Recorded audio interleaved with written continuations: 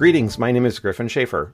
And my name is Scott Peterson. And this is episode 113 of Inside Quizzing, a podcast about Bible quizzing for folks who love the Bible. And in this episode 113, we are going to talk about officiating in Bible quizzing, or more accurately, Scott recently watched a lot of college basketball, and he was noticing the officiating that was taking place during college basketball, and he had some ideas and thoughts around how that may or may not reflect or parallel or somehow be related to officiating in Bible quizzing. Now, sort of full disclosure here, I only recently verified that college basketball still uses balls that are colored orange. So my level of college basketball awareness is very low. I should say that I am 100% aware that college basketball is a thing, but beyond that, there's very little that I know about. So it'll be kind of an interesting exploration, I suppose, today, or at least for me. So with that all said, Scott, take it away. What were your observations? So to set the stage, a lot of what I'm going to be kind of talking about is surrounding abstraction.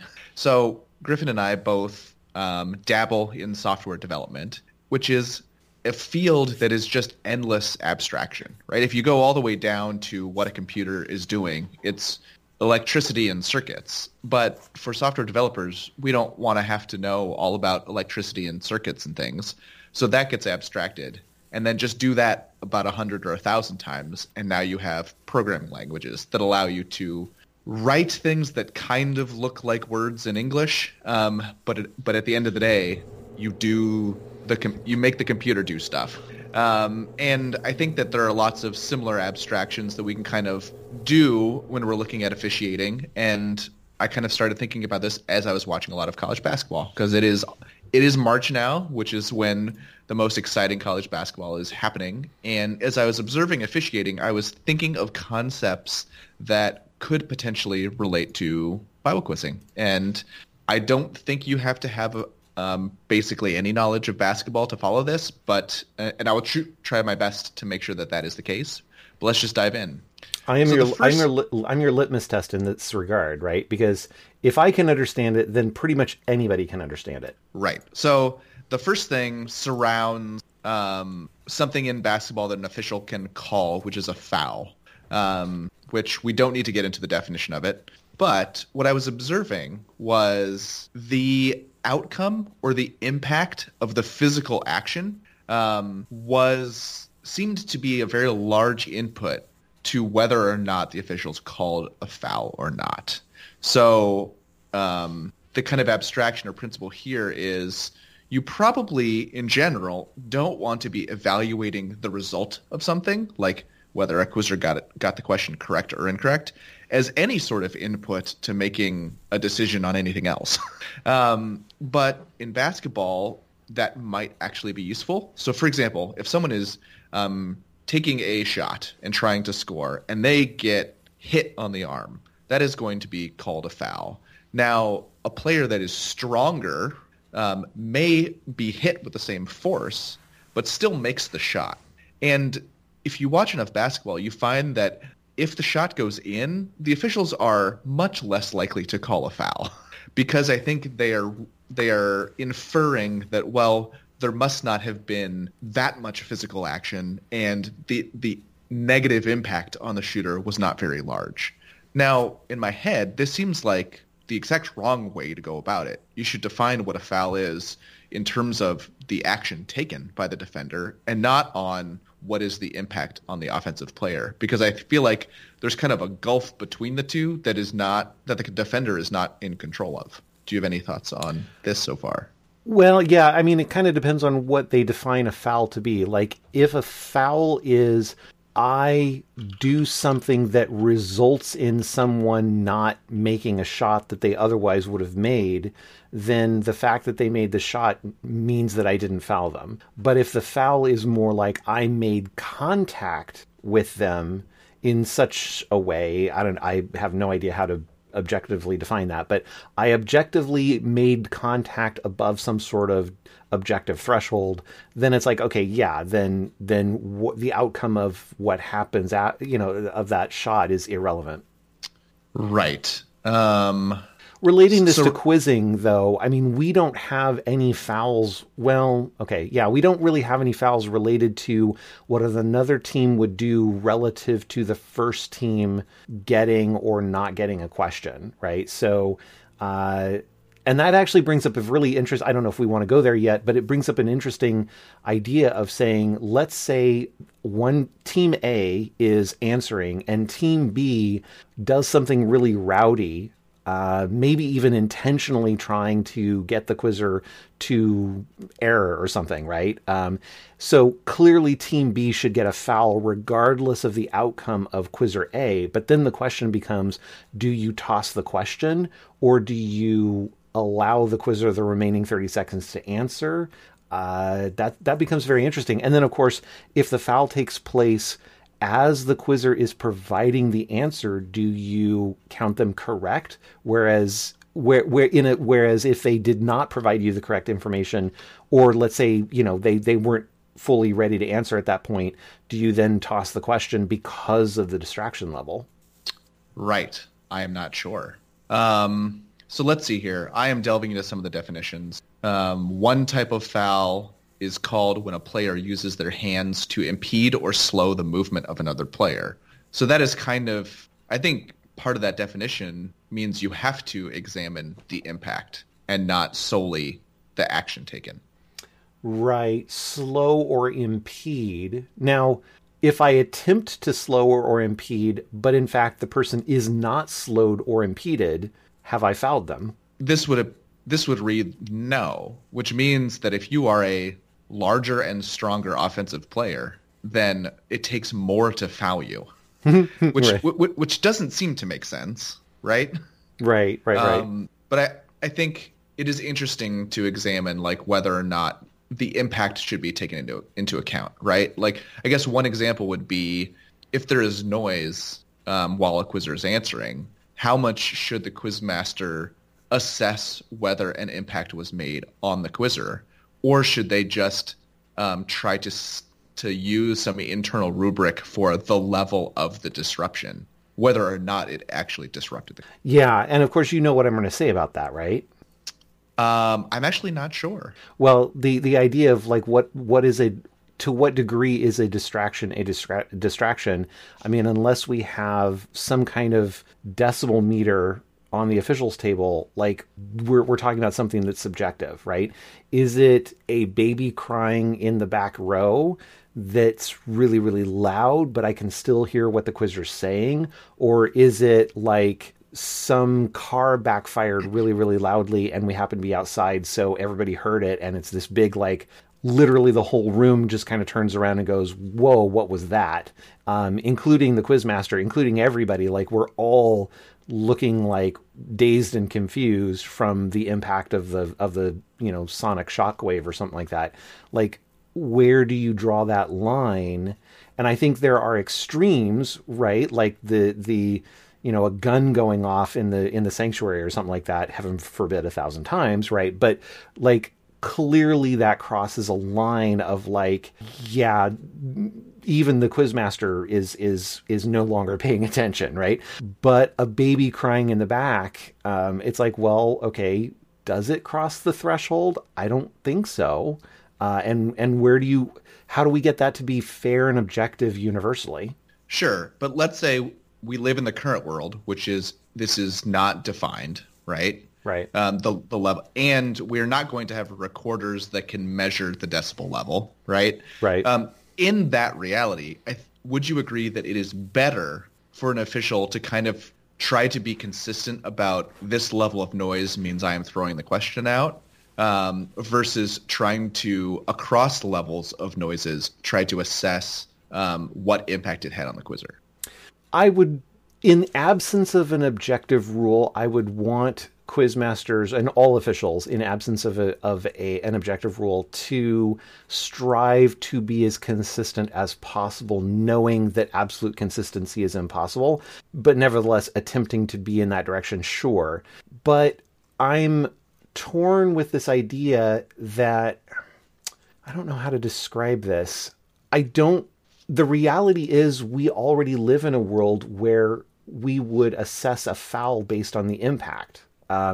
Well, it's actually no, sorry, not a foul. We wouldn't necessarily assess a foul based on impact, but we absolutely would assess like tossing the question based on a distractive amount of noise based on the outcome of the answer, right? So for example, let's say there's that giant, earthquake sound of a car backfiring or something like that, or an airplane flying very, very, very low to the building or something like that, or a car crash, outside the church on the road nearby or something like that, right? And it's very audibly something that happened, and the whole room is distracted. And literally everybody has kind of a start, kind of moment.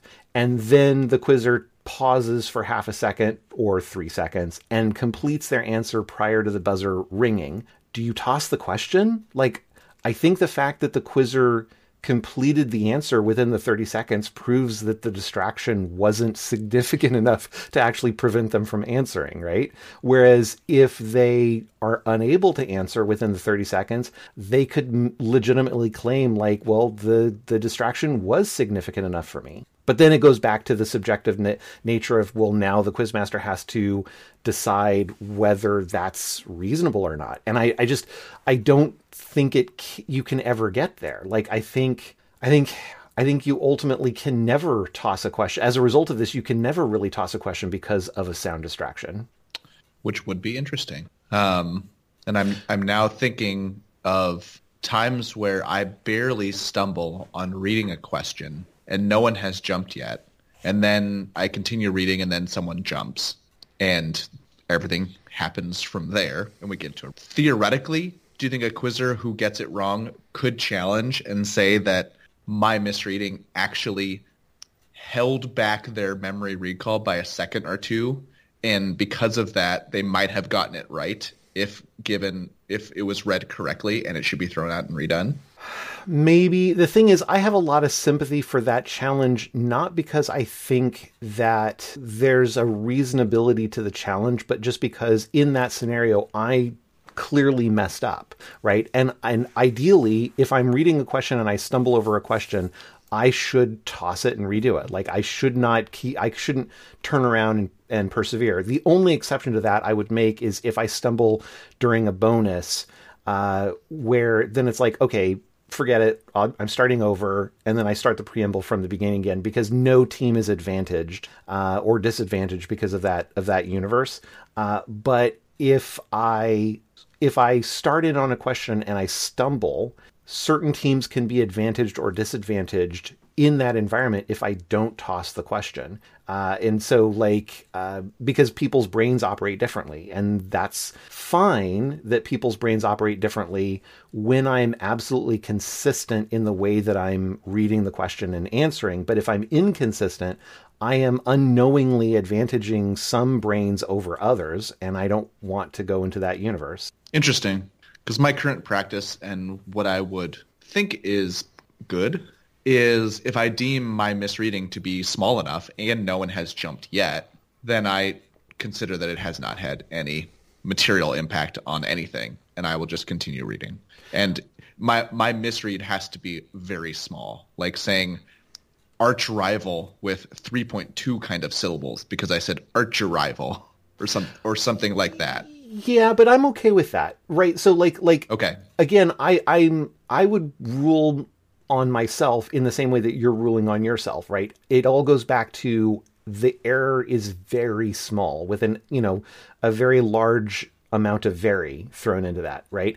Where it starts to get more problematic is when I stutter over something, I stumble over something, and I have to stop and go back a word or something like that. Right. I clearly say a couple of words out of order or something like that, or I insert a word that's not there or something like that, right? That's something where it's like, no, I can't just stop, go back and start over again, or I can't just go back and correct my mistake and continue, because that's going to be inconsistent impact across the three teams. Sure, and I'd agree with that. So the next thing I observed in college basketball is that if something looks bad, it will get called, even if the action didn't actually meet the criteria for being called. and I'm not. This one might not actually have a great parallel to Bible quizzing, but I think what I'm observing is officials are almost subconsciously pattern matching, and when they see a sequence of physical moves and the actions and reactions of the players, in their minds they're like, this has been a foul 98 out of 100 times prior, so it's probably a foul now. Or this is usually a travel, so I'm going to call a travel now, without actually saying, did the definition and criteria for calling a foul or a travel get fulfilled? Yeah, I think there is actually a small parallel in quizzing, although I don't think it happens in PNW all that often anymore, and possibly doesn't happen in other districts all that often anymore. And I don't recall ever seeing it happen at internationals, nor I don't think I've ever seen it happen in Great West either. So it's a pretty rare thing. But many years ago, eons and eons ago in the Dark Ages in the past, otherwise known as the early 2000s, there was a time where was I an official at that point? I may have actually still been a coach. No, that would have been in the 90s. So maybe this was in the 90s. I forget exactly when this was, but a long time ago. And I was sitting in room one, and the room one quizmaster, very sort of stoic and very friendly guy, but very stoic, and was very professional. And there was a quizzer who got up or jumped on a question, got up to answer, clearly didn't know the answer, and waited the full 30 seconds, and eventually right before the timer was going to sound, and then we had a visual timer in room one back then, so something around like second 26, 28, 7 or something like that, he reached down, and you know how there used to be these I don't know if they make them anymore, but they were sort of outdoor pants. You would go hiking in these pants, and you could detach them just below like where they would be shorts. They kind of velcroed off, so you could basically wear them as pants in the morning, but as you're hiking, you could simply remove the lower portion of your pants and turn them into shorts just by pulling on them, and the Velcro would detach and so forth. So basically, he's there. He gets to second 26, 27. He says, "I have no idea," and he pulls off his pants and turns around and sits back down. Right. And when I say pull off his pants, I don't mean like all of his pants came off, right? I just mean the leg portion, the lower leg portion of his pants were removed, and he went from wearing pants to wearing shorts, right? As a result of these things. Now, he didn't take the lower leg portions of his shorts and throw them at anybody. He literally just pulled them off and took them back to his chair and sat down. But it was clearly it was not done for reasons of my legs are hot, I want to remove these. It was done clearly from I'm just being a juvenile, silly person, right? And so the quizmaster gave him a foul, right? And of course, it had absolutely zero impact on anything whatsoever. But the quizmaster was like, he didn't say this, but I mean, you could tell he was annoyed, because it was like, you're not acting professional in room one, I'm going to give you a foul, kind of thing. And I don't know, I sort of thought it was appropriate, because I mean, clearly the guy was being, I don't know, again, subjective, super subjective, right? But it was over this line of kind of like, dude, yes, you can have fun in a quiz room, and even if it's room one, you should have fun and be relaxed and enjoy the process and that kind of stuff. But there is a certain level of decorum and professionalism that's appropriate, and you kind of went over the line there. Yeah. Now, how about these two examples that might play on this principle, which is a quizzer jumps and starts answering very confidently, articulately, with wonderful cadence, but they happen to just be wildly out of context? Do you think it's possible that a quizmaster chooses not to verify where they are because of the level of expertise they are displaying while answering?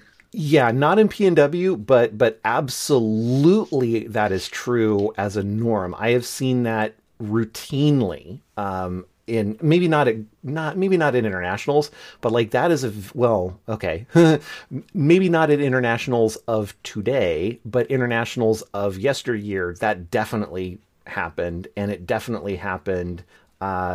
Yeah, it is a very common thing with quizmasters who don't have an easy way to look up in the material, right? So, for example, if somebody's sitting there with CBQZ or Quizmaster's Assistant or some sort of really easy way to start looking up material, or if there's an answer judge who's on their A game, then they're clicking away or looking things up really rapidly, and I think you avoid that situation. But if you've got a quizmaster by themselves or with a scorekeeper, and they don't have easy access to that material, and let's say that they don't have the material memorized themselves, then it's like, well, okay, the confidence is a proxy, and so looking up what a quizzer is saying without reference material lookup, electronic reference material lookup is not easy. Right. And I think the flip side is a quizzer answering and is just stumbling. It is obvious they don't know the verse that the question and answer reside in. But at the end of the day, you need to evaluate if they actually said the information that would call them correct without going out of context or saying anything incorrect. And that's definitely something I've had to work really hard on, because you don't want to call them right because you feel like they didn't earn it.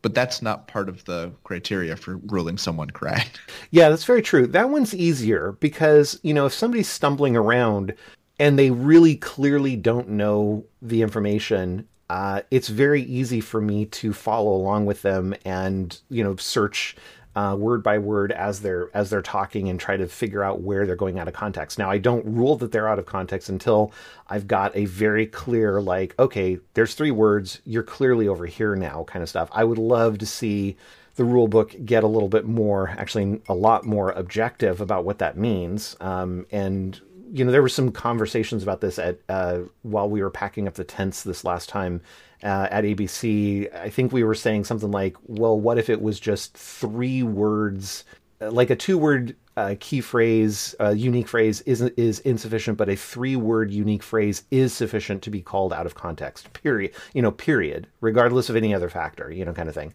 And I'm like, yeah, I can jive with that, right? Whatever the standard is, like there is some sort of objective, like once you say that 3rd word, if that becomes the objective standard, then it's like, okay, great, you're out of context. But prior to that, you still have your time. Right. All right. So the next one is the inconsistency between early game, the game in general, and crunch time when it matters. You will see a lot of inconsistency among basketball officials with what they're willing to call early in the game versus late in the game. And I think another parallel is in football, where the end of a game often ends with a Hail Mary, a very long, desperate, unreliable play. And officials kind of, you hear the term swallow the whistle, meaning they kind of don't want to call a penalty because it would have such a large impact on the game that they will just decide to not call anything rather than apply what exists, right?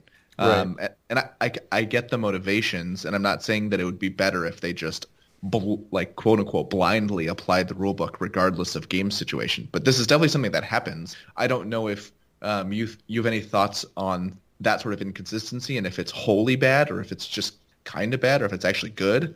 But also if you've seen any applications in quizzing, right? Like when there's a very critical question, officials are less likely to award a foul or to call someone incorrect because of going out of context with something that is like maybe not, or anything like that. Yeah, I don't know about quizzing. I mean, this is do you call pass? I mean, I don't know anything about basketball, but let's say switch to football, right? This is calling pass interference when there's, the last play of the game, Hail Mary, touchdown kind of thing? And do you call PI on the defender or whatever, and then place the ball? I mean, like, where what do you do with that, kind of stuff? Right. And it's actually, it's probably better to say, like, it was on the receiver. The receiver had pass interference, pushing the defender out of the way, catching the ball, 1 yard before the end zone, that kind of thing. And then the time goes to zero right at that point. Like, how do you adjudicate that, right? And ultimately, to me, the fact that the officials, like you said, swallow the whistle in that context sort of demonstrates to me how awful pass interference as a concept is, right? Because it is so subjective. And like, maybe it's gotten better. I've sort of stopped watching football recently for some definition. Okay, it's gotten worse or stayed the same? It's still bad?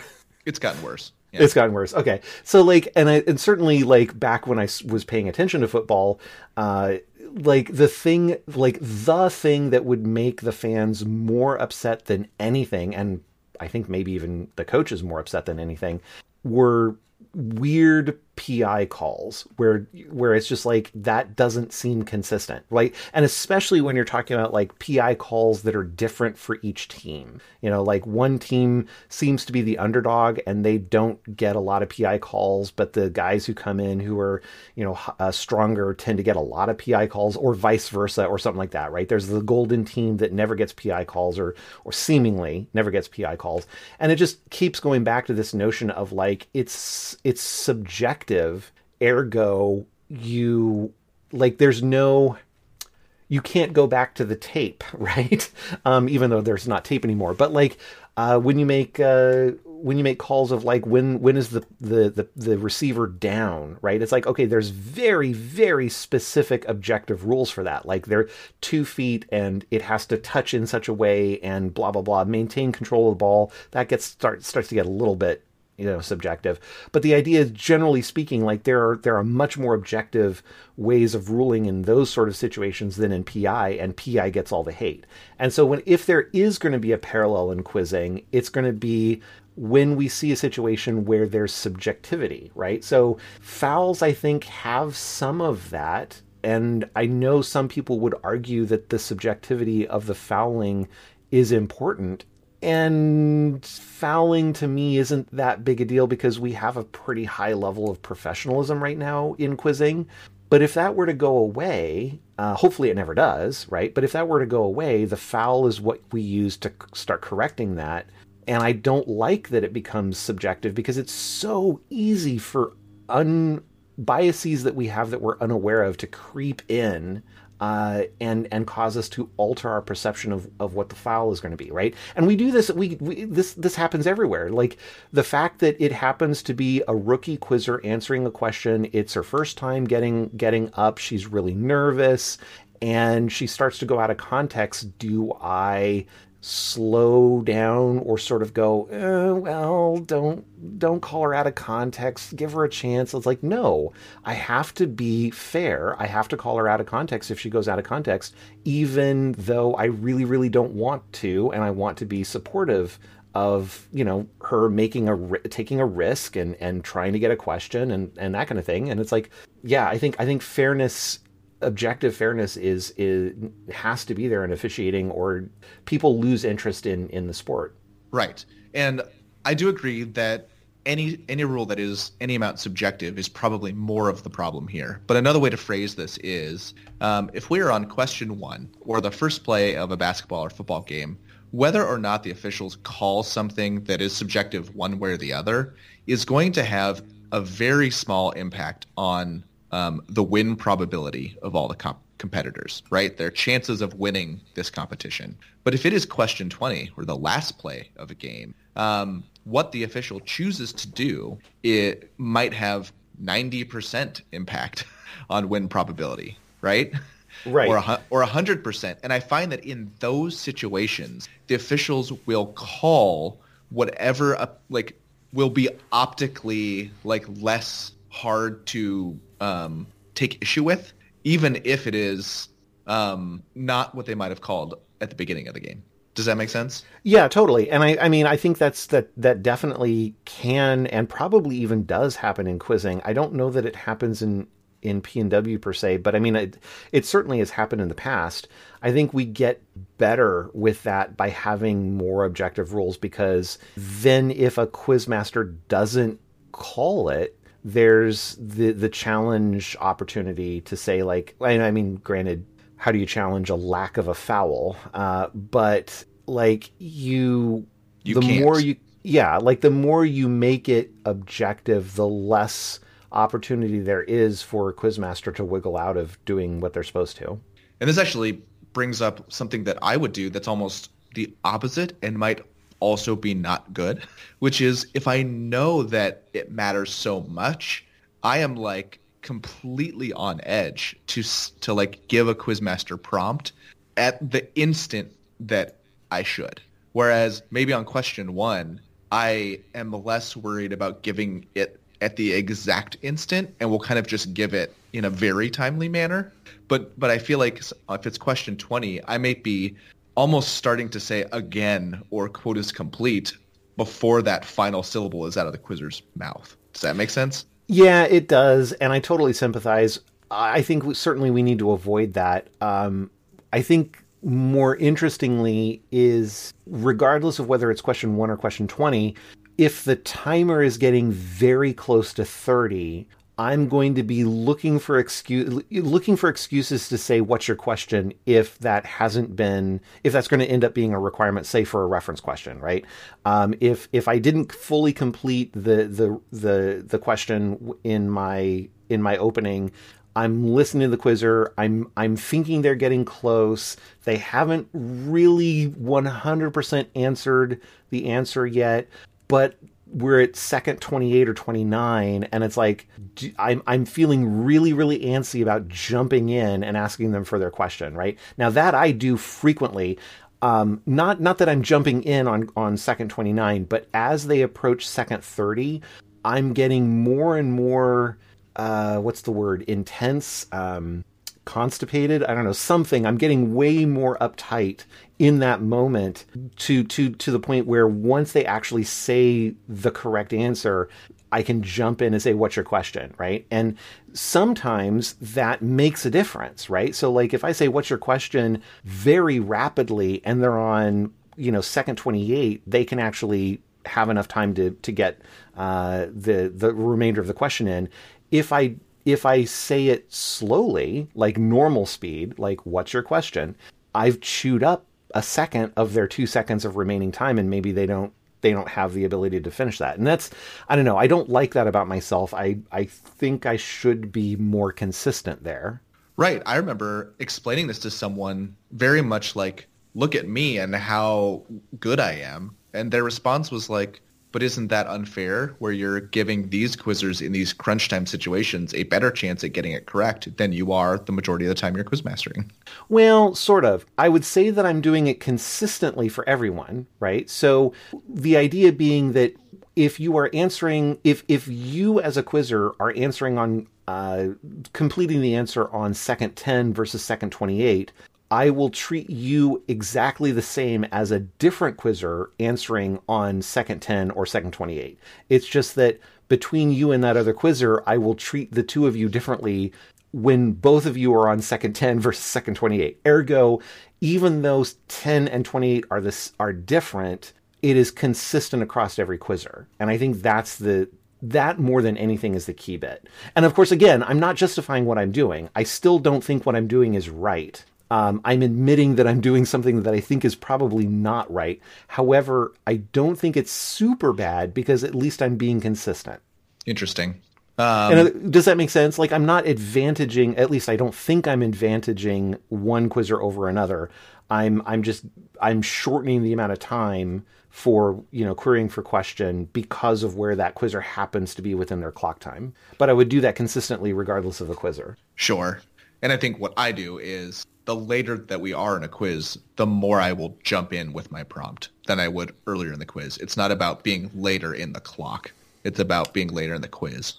Interesting. So even if they were answering, say, on second 10, you would still jump in early Well, I mean, not early, but earlier than you would otherwise. So I think in general, over the course of 30 seconds, I am more likely to jump in quicker as you get to the end of the 30 seconds as a principle. But then similarly, inside of a quiz, if we're in those last 5 questions, I will be jumping in even faster at every point in the clock.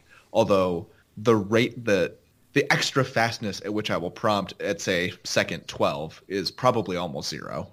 It might be faster, but you probably can't tell. So it's like 2 things in play that both kind of add up to the biggest delta being if you are answering at second 29 on question 20.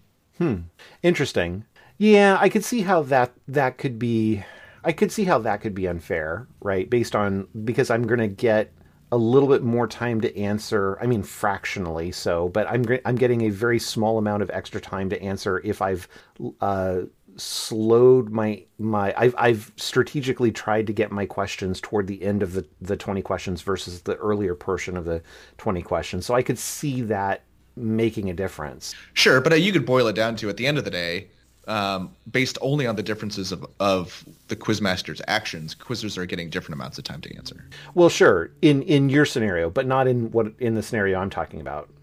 Sure, in your scenario, right? If you're taking less time to give a prompt, they're getting more time in the times where you set it quicker. Well, sure, but that's based on the time that they've consumed. Ergo, the time is always going to be consistent. But if you take, out of their 30 seconds, if 0.3 of it is you giving the prompt versus 0.25, that's a different amount of time that the quizzers had to get it correct. That's absolutely true. But that's relative, assuming that is objectively consistent based on where through those 30 seconds the quizzer is, it's still completely fair, right? So in other words, whether you're on question 1, 2, 7, or 20, you're getting a consistent amount of time based on your answering, right? Even though I am inconsistent and I'm not trying to defend that, my way is being right or good or proper. I think it's actually probably bad to do it inconsistently like that. But what I'm saying is it's not advantaging any quizzer, right? The speed at which I provide the prompt is entirely based on the speed at which the quizzer actually provides the answer. Sure. And I definitely get that. You saying the prompt a fraction of a second slower when the quizzer has 15 seconds left to answer versus when they have 5 is like the actual impact to the quizzer is basically 0, right? Sure, but even if it wasn't, let's say hypothetically it wasn't, right? Let's say at second 25 and beyond, my prompt is 0.2 seconds, right? And at second 7, my prompt is 1.1 seconds or something or something even more ridiculous. Let's say my prompt is 2 seconds, right? Sure. 2 full seconds at 10 seconds, right? As long as I am consistent in doing that, right? Now, granted, if we're talking about 2 seconds, it would be awfully difficult for me to claim that I'm being consistent, right? But let's just say some amount of pixie dust magic has happened and I'm consistently providing a 2-second prompt at 10 and a 0.2 second prompt at 27 or something, or 25 or whatever, right? If I'm doing that consistently, I'm not favoring any quizzer over any other quizzer. Right. I'm not saying that there's an amount of favoring. I'm just saying that the 2 quizzers will have different amounts of total time in which to answer. Well, sure, but they're going to have different total amounts of time to answer based on their amount of answering, right? So like for example, you and I, let's say you're a quizzer, I'm a quizzer. We both get 30 seconds, right? If it takes you 10 seconds to answer a question and it takes me 28 seconds to answer a question, it took me objectively 18 seconds longer than you, right? So we had a different amount of time answering the question. But who cares? Sure, but if one of us is prompted at second 10 and one of us is prompted at second 25 and the quizmaster takes a different amount of time to say the prompt and we both answer right in the instant before the 30-second timer goes off, we have had different amounts of non-quizmaster speaking time in the 30 seconds in which to answer. Okay, fair enough. But the if I begin a 7-second, let's just get really crazy here. If I begin a 7-second prompt for what's your question, what's your question, right? You don't actually have to wait for me to get to the end of that before you can answer. No, that's totally true. And I think at the end of the day, any differences are so slight that they really don't matter. But I think it's still a good principle that a quizmaster should not be changing their action based on point in the quiz or point in the timer. Yeah, true. I mean, and generally, I agree with you. I don't think it's good to be inconsistent in anything. I'm struggling to see the impact, but yeah, I agree. But I mean, there are definitely quizmasters who will say your question instead of what's your question because it takes less time. And I don't think that should be done. No, I agree. I think the prompt should be the same across every room. So here's another one, happens in sports all the time, which is calls made based on the scoreboard. So a parallel in quizzing might be, we're on question 20 and it's 300 to 100 to 10, and someone's answering, and maybe what they've said is not enough for me to call them correct if we were on question 1, but we're on question 20. I might just say you're correct. Yeah, I don't like that one. I think there's the amount of debate where I will say that it's okay to be different, right? So let me describe that differently. So if somebody is answering and they don't have enough to be counted correct, even if they're on the third place team, and them getting it correct or not is utterly irrelevant to the ultimate outcome of the quiz, then it's like, I'm going to still count them incorrect if they're not correct enough, right? But what may end up happening is, depending upon the significance of the answer, the outcome of the significant, sorry, let me rephrase that. Depending upon the significance of the outcome of the ruling, I may take more time in adjudication if there is not a clear and obvious ruling to be had. So, for example, if for example, let's say you've got two teams tied for first going into question 20, and one of the teams answers, but they don't quite get it perfect, but I think that they might be right, and then their timer goes out, and I need to then talk about it with my scorekeeper or answer judge or whatever, right? I might spend quite a lot more time thinking about it and figuring it out and trying to get the ruling right than I would be if, say, it was a first place team with 300 and a second place team with 100. Right. And I think in the most general of senses, it's fine to kind of change how much you're spending making a ruling. When it comes to actually making the ruling, you want to try to make whatever ruling you would make on question 1 on question 20. But I think there are scenarios where you would change that, right? I think within a district's consolation quizzes, people probably would say it might be better to move on with question 20. And I don't think I've ever recalled anyone modulating their calls based on the scoreboard at internationals or something where it probably still has implications. Right. So in basketball, you cannot run with the ball, right? That's kind of the whole point of the game. You have to dribble it. If you're not dribbling and you're moving, it's called a travel. And in recent years, I learned this from my brother, who is an avid basketball fan. There is something called the gather dribble, which is kind of as a player is receiving an inbounds pass over their head or stepping back to take a shot, they will kind of take enough steps that if the rule book was applied as it's written, would be a travel. But it has kind of been normalized as okay. And by normalized as okay, it means it's been done enough times without being called that more players do it and it continues to not be called. Now, can you think of any such thing in Bible quizzing that maybe got normalized over time? And this is not something that would happen in the course of one quiz or one quiz meet, but maybe over seasons where something that based on the rule book should be called one way and was called that way 9 years later is called differently.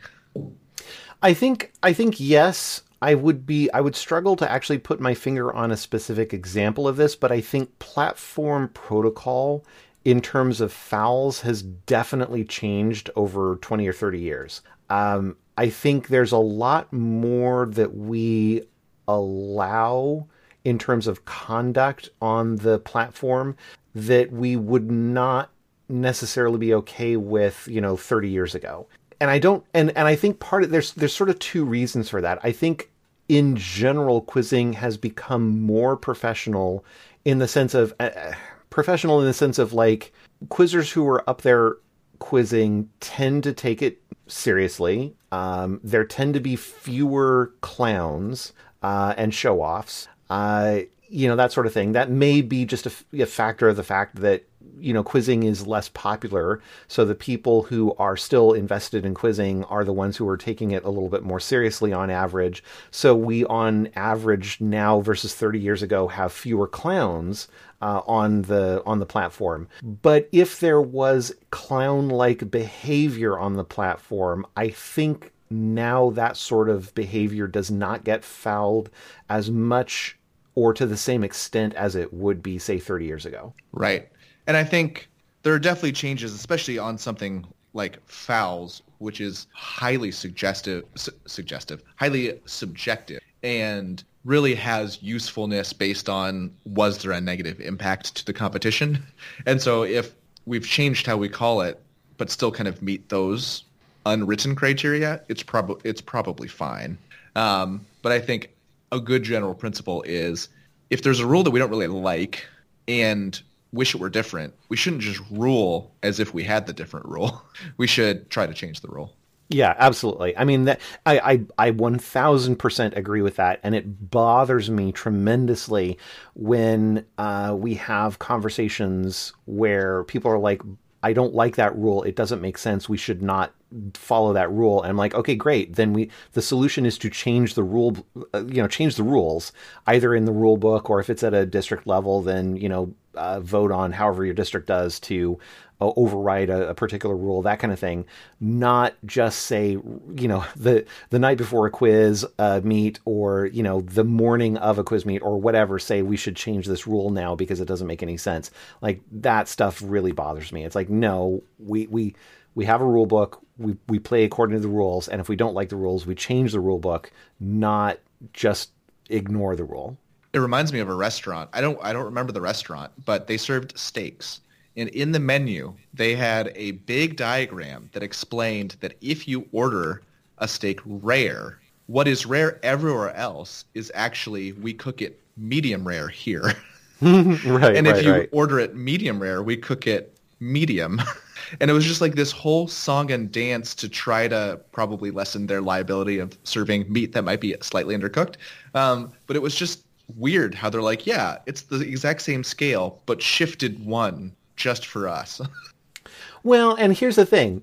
In a restaurant like that, if I saw that on a menu, I would actually kind of be appreciative to the restaurant, because they're clearly trying to be precise, versus kind of waving it away. It's like if you go to a Thai restaurant, and some Thai restaurants have 4 stars of spicy as their maximum. Some have 5, some have 7, some have 4, where the number 2 means something totally different than a place where you go and the number 2 means something very different, right? So, like, I can go to a restaurant and I tend to like my food fairly spicy, and they can have 4 stars on their chart, and I can order 4 stars and be like, I can taste that this is spicy, but maybe it needs a little bit more. And other times I can go to a restaurant and there's 4 stars and I can order a 3 and I can't finish it because my stomach is burning from the inside and I'm going to die. So, like, having some sort of consistency there is gastrally appreciated. Right. In the world of golf clubs, there's something called, let's just pick a 9-iron.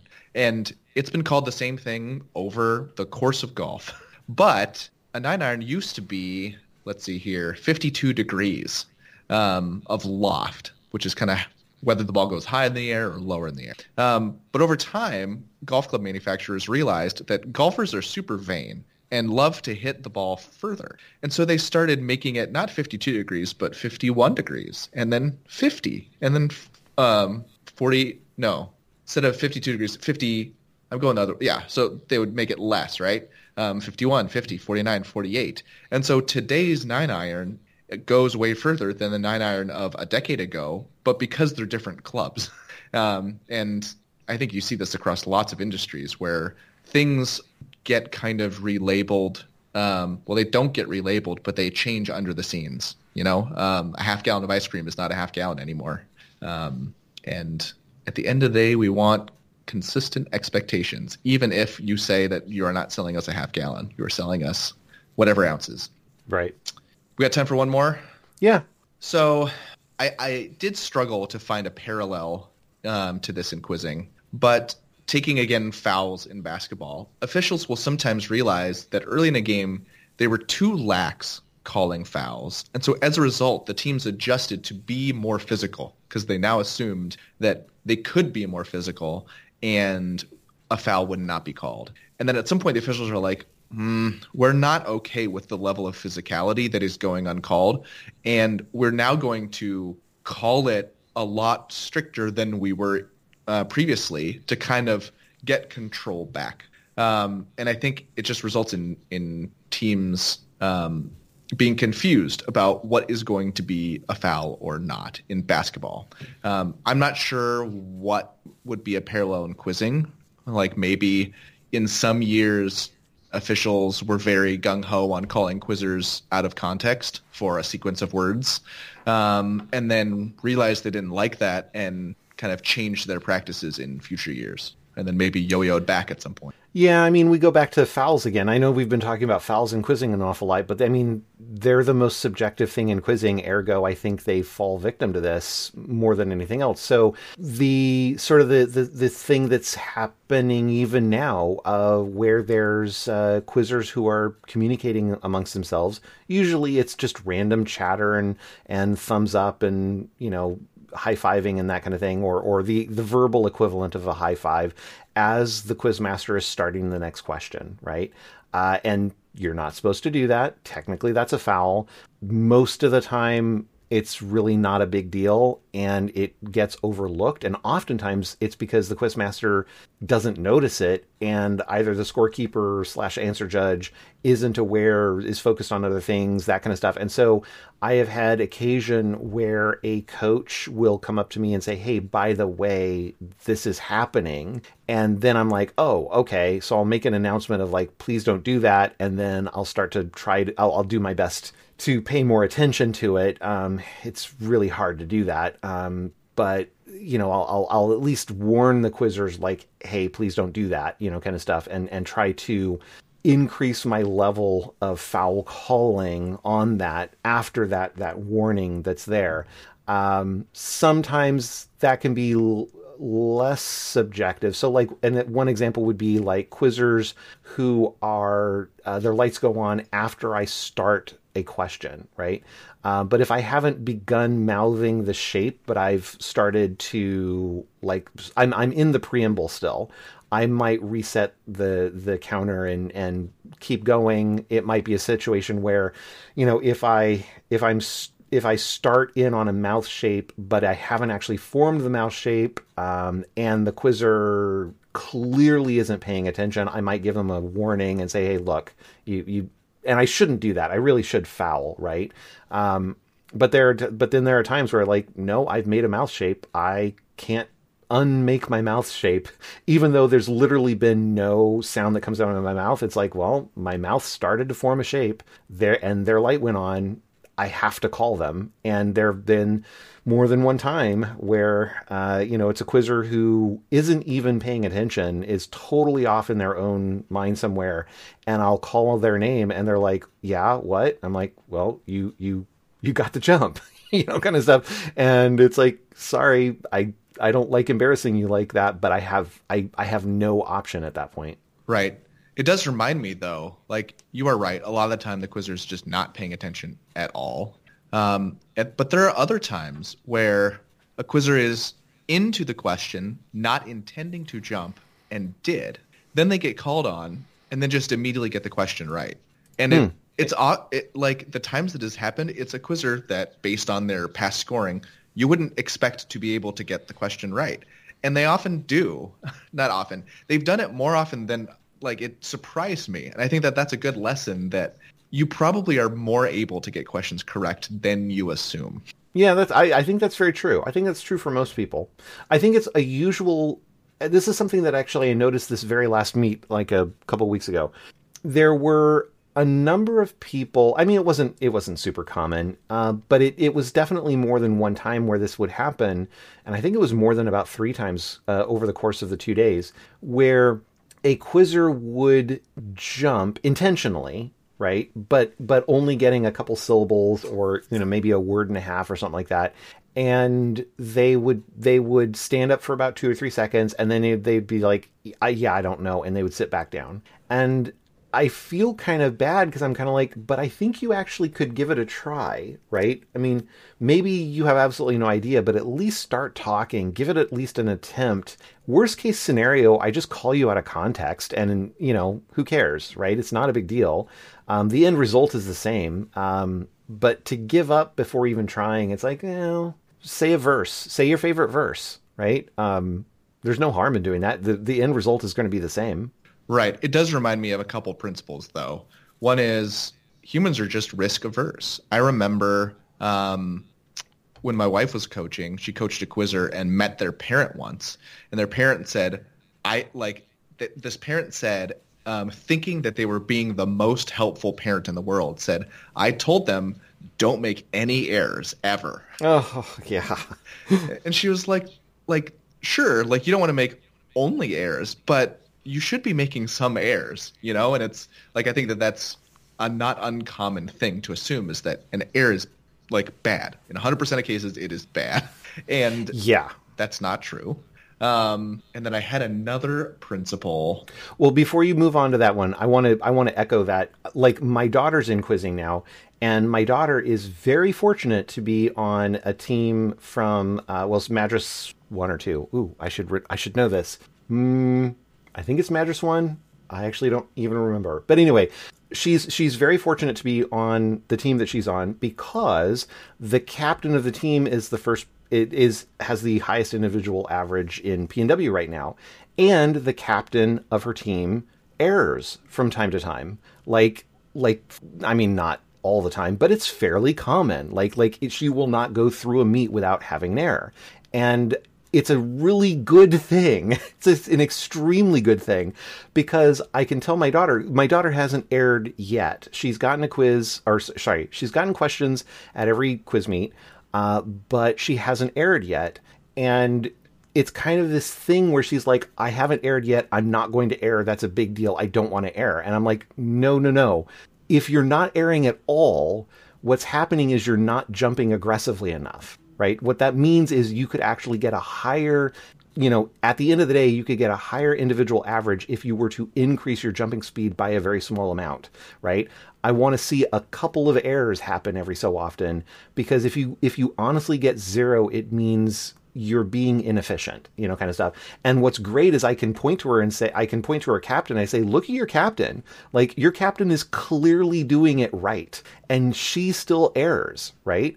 That's a sign that maybe it's okay to err, and you should aim for, trying to err maybe once a meet, that kind of thing. Now, granted, I don't want to go overboard on that. I don't want to say yes, try to get 3 errors every quiz meet or something like that. Please don't do that. Right. But there is a balance there. Getting a perfect, 2-0, 4-0, whatever it happens to be, is not the ideal. The ideal is to maximize your individual average. Right. And quizzers don't generally have to worry about it, but you could err in a way that is still maximizing your individual average, but it is not maximizing the team's total score. Yeah, that's very true. But quizzers shouldn't have to worry about that. That's up to the coach to handle. But yeah, those are my favorite quizzers to coach, is the ones that would have 100% accuracy and would average 1.5 to 2.5 jumps a quiz or something, where I'm like, you have no idea how easy it is for you to go from a 30 to a 65. Right, exactly. All it takes is just jump control. Yeah, exactly. Whereas you get a quizzer that goes 2 and 2, 3 and 2 every quiz, for them to go from a 40 or a 50 to a 70 is borderline impossible, because it requires just such an overhauling of the level of material knowledge that you have.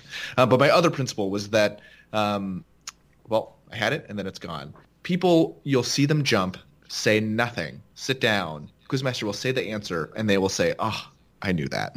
Exactly. So there are a couple things in play here. One is we love to tell ourselves that we knew it once we hear the answer, which is why if you are ever practicing anything, right, a musical instrument for a test, for an interview, you should give yourself the test without knowing the answer. If you are like reading, you look at a math question and then you flip to the back and look at the answer and then say, yeah, I knew that. Most of the time you're fooling yourself.